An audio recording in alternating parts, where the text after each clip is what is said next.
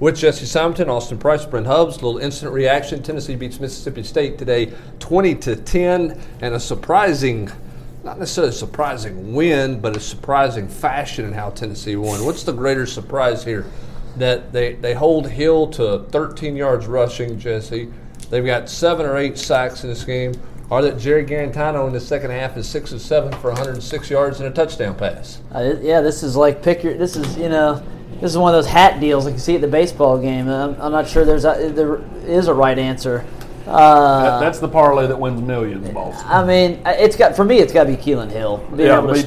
Being able to stymie him the way they did. I'm not surprised based on kind of Mississippi State's pass protection issues all season. Also, the fact that they kind of they run a lot of those deep play action routes, so it kind of sets themselves up to get to kind of accumulate some sacks. Now, Tennessee's defensive backfield, and I noted it in the in-game chat, Danny Matuli made sure to kind of interrupt a reporter's question to go ahead and give credit to the defensive back that they had a lot to do with Tennessee getting some of those sacks today. There was some sticky coverage back there, whether it was Nigel Warrior at safety, Schamberger at star. I thought Alante probably played his best game in relief coming in. But again, circling back, Tennessee's ability to stop the guy who led the SEC or second in the SEC in rushing, it just completely changed what Mississippi State was trying to do, and it allowed Tennessee to start to shorten the game.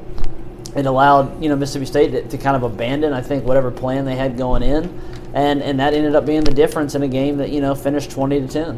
I don't want to take anything away from Tennessee's win, and we're going to talk a lot about Tennessee's win, but it was a really bizarre game from Mississippi State's standpoint because they start Tommy Stevens. Clearly Schrader's been their more productive guy, even though he hadn't thrown it a whole lot. His ability to run the football, and then second possession 2 or 3, I think that the next couple they had in the first quarter, Hill's not even in the game. Like they didn't even try to get him into a rhythm in the game.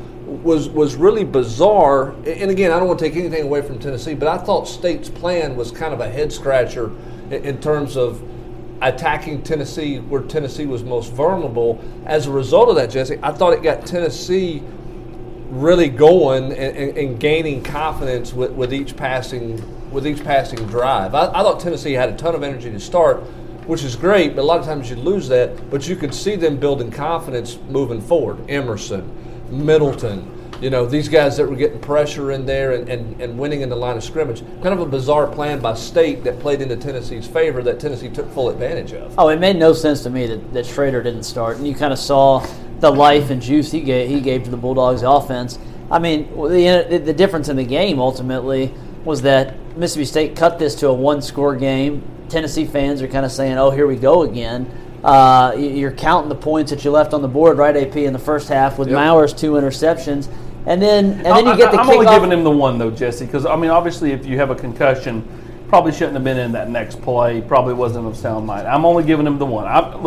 Do you he still threw the ball. I understand. Who gets the other one? He gets the pick, okay, in statistics. But as far as, like, of sound mind, did he throw that pick? Can you say that for sure? Because I can't. I mean, no, I also can't say for sure that he was blurry-eyed and didn't know where he was throwing the ball. No, you're right. You're right. We don't know. I mean, the point is there were 2 bad decisions that took points away from Tennessee. Cost at least 6 points, and then Mississippi State kicks it deep. You've been asking them to return it. They finally returned it. That was on and you, they get a holding penalty. They get a holding penalty that puts them back to the 10-yard line. And what do? They respond by, for the first time all day, having some actual success pushing the pile forward. And then, Garantano makes a pretty simple but easy throw. Bird breaks a tackle and houses it. And that's the game. I mean, that drive, I think, is the type of drive that Pruitt has kind of been looking for from this team for 18 months. Well, and they finally put it together. Well, it was a heck of a check down by JG over to Tim Jordan, and didn't and threw that one and didn't bullet it over there to him like he's done so many times in the past. A good solid pass. Jordan did enough to get the first down, and then credit Gerard Means, for doing just enough. It wasn't an exceptional block, but he got in the way, and that sprung Tyler Bird. Well, it was a perfect block because he didn't try to knock the guy down. He didn't do anything dumb. He just shielded him like a basketball screen. What he did do. I thought the check down to Tim Jordan was the better play by Jared Garantano, because that was not the primary where he was trying to go. Pressure was coming. He kind of held it to the last second there before he dropped it off to Tim Jordan. I thought that was as good of a feel for the game as Jared's had in a while. I thought that was a really good throw in the most critical of times for Tennessee. Going back over my notes here, you talked about just kind of how they started. Tennessee had 2 tackles for loss against Georgia. Mm-hmm. They had 3 tackles for loss in 5 plays to start this game. And it just set the tone. Right. The defense just started, you could tell flying around, gaining confidence, and it was different guys making play. You know, Darrell Taylor, you look at the stat sheet, and he stuffed it. He had 5 tackles, 2 sacks, 2 tackles for loss. I bet when I go back and rewatch the play, he probably sealed the edge that allowed some guys to make a backside tackle for a loss or a backside play at the line of scrimmage as many times as he came up with those 5 tackles. I mean, he had a really strong performance, and it was just kind of down the line defensively. Well, I thought Greg Emerson flashed a couple times, made a really good play in a tackle for loss that he had. They just got a lot of help from a lot of people, and quietly, you know, Darrell Middleton, the last 2 games has shown up. Has he dominated? Absolutely not. But he's showing you enough to get more and more snaps because he's holding gaps and holding a lot of scrimmage. Well, what you've got to hope is Darrell. You know, the buy-in. You know, the buy-in seems to be there. It's just that he continues to improve. I mean, he's never really had a true defensive line coach, guy that could coach him day in, day out, and to see the improvement, because he's bounced around at the high school level, bounced around even in the JUCO level. So, it's going to take some time. And even though he's a JUCO guy, to think that he was going to roll in here and just be an instant impact guy, I always thought that was far-fetched. But you're right. I mean, he's made some plays the last couple of weeks that I think at least shows flashes, because he's as pretty a kid as they got coming off the bus. Well, and I don't know how much it'll help Tennessee win games down the stretch or won't win games. That obviously remains to be seen. But I think it's the first time in his career, Jesse, that Nigel Warrior in back-to-back games has been solid. I thought he played well against Georgia. I thought he was more physical. I thought today he was solid. Is that a great passing team? Obviously not. But for the second straight game, you saw him. He showed up. Well, whereas the first 3 or 4 games of the season, you didn't even know he was on the field. Yeah, well, I was going to say the important thing is that, Mississippi State can't really throw it, but hell, half the time in Nigel Warrior's career, he wasn't even in the same zip code of some of these plays. And now he's breaking up passes. He's coming up with, tough interceptions. Really good showing. I wrote in my 10 things that I thought that him particularly, now Tennessee actually didn't play quite as much one-high robber stuff as I thought they might. They did kind of sit back. And again, I think that's some of the Pruitt and Ansley want to limit the big plays, but the plan worked, and the guys off the edge got off the edge, and the interior guys, like you mentioned, Emerson, but Bumpus was solid at times, and Matthew Butler kind of gave them quietly some strong snaps. Now, can they do it again next weekend against one of the most explosive offenses in the country? We'll see, but it was certainly a positive performance today. Well, I just ask it point blank. How big of a win was this for this program today? It was massive, because 1-6. The way South Carolina just beat Georgia today defensively. Whether Helinski's will play in 2 weeks or not, who knows? That remains to be seen. I would, looking at him, I would doubt it. But they're still defensively, the way they played today, good enough to definitely come in here and win in 2 weeks. So you've got to be able to win today. Otherwise, you're looking at 1-6, and then it's Katie bar the door. So now all of a sudden, if you with the win today, if you can win in 2 weeks, and then do what you're supposed to against UAB, you're at the same spot you were a year ago. 4 wins with 3 to go. You beat Kentucky last year and got to 5 with 2 to go, and then laid an egg in the last 2. It gives you a puncher's shot. Well, and South Carolina's win today probably, we'll see on Monday, but I would assume probably, because that's late next weekend and looking at, or 2 weeks doesn't look that great.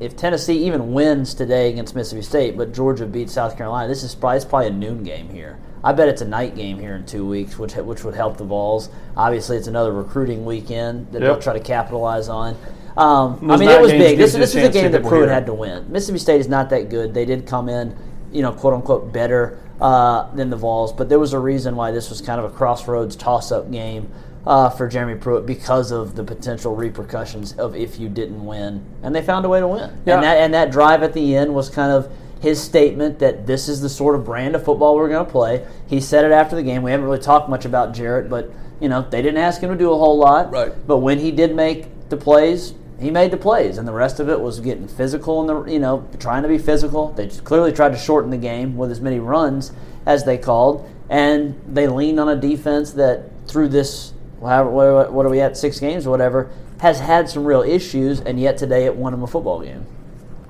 Well, it's funny. I was sitting there thinking about you today, Austin, while we were sitting there working the game. That's sweet, Brent. I know, and because you said in the Friday podcast, maybe it's Friday or Tuesday, one of the 2 podcasts is about it's hard to put a lot of stock in practice stuff. It's just hard to get a gauge in that stuff. And look out there, and I don't know what the stat numbers are going to be, but Jerome Carvin played more right guard today than anybody else on the team.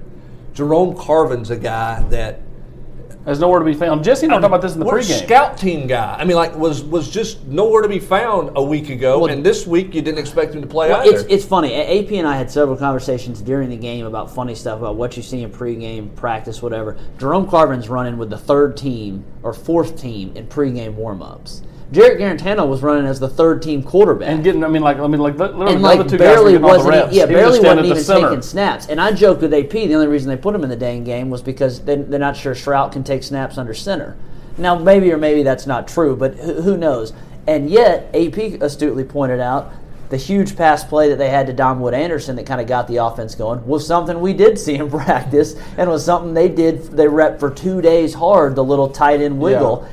And they hit that for a huge play. So it's your eyes can lie to you at times, and some of the stuff you see is actually telling you the truth. It's a funny deal. Putting stock and stuff, I don't want to discount the fact Tennessee won a football game today. Because, and they did hold to it.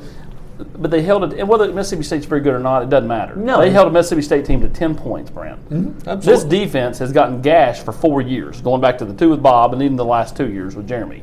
They've given up massive play after massive play, and it didn't matter if it was against top-end talent or Georgia State. This is a defense that's given up too many game-breaking, game-changing type plays the last couple of years, and they didn't today. And the last 2, and really, I know they gave up 40-something points last week, but I honestly think that the defense last week actually didn't play that bad. Georgia just has more bullets in the gun, a lot more bullets. But Tennessee was able to bend but don't break. They didn't give up those 80-yard plays a week ago.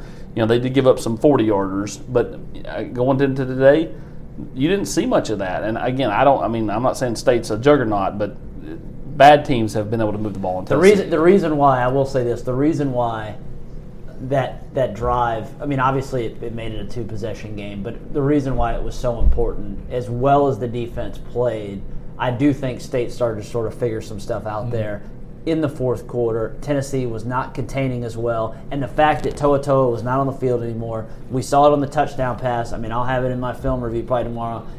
On that drive in particular, there's a reason why Crouch right now, if he's going to play inside linebacker, can only play on early downs because he has no idea what to do on a passing play.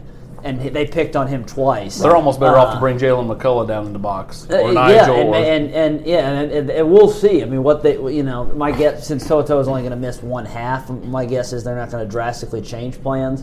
But clearly, they don't have any faith in J.J. Peterson right now. And I do think, again, that's why that touchdown was so important. If State got the ball back, that might have been a dicey deal for a Tennessee defense that up to that point had played a really strong game. Well, and that drive that you're talking about, 9 plays, 91 yards, everybody's going to talk about the 2 plays that Jared made throwing the football on 3rd down, which was pivotal.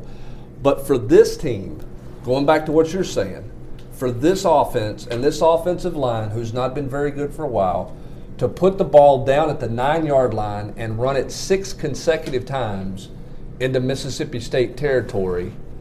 With Chandler having that 15-yard run when he was dragging people forward, that was one of his better runs of his career. But it has to be a huge – look, they haven't arrived. But when you're looking for moments that are building moments that you can look back on and say, some guys started to come to age a little bit here and there, that's going to be one of those drives. To go 6 straight plays and to be able to do that, milking the clock and running it on the – Tennessee hadn't done that.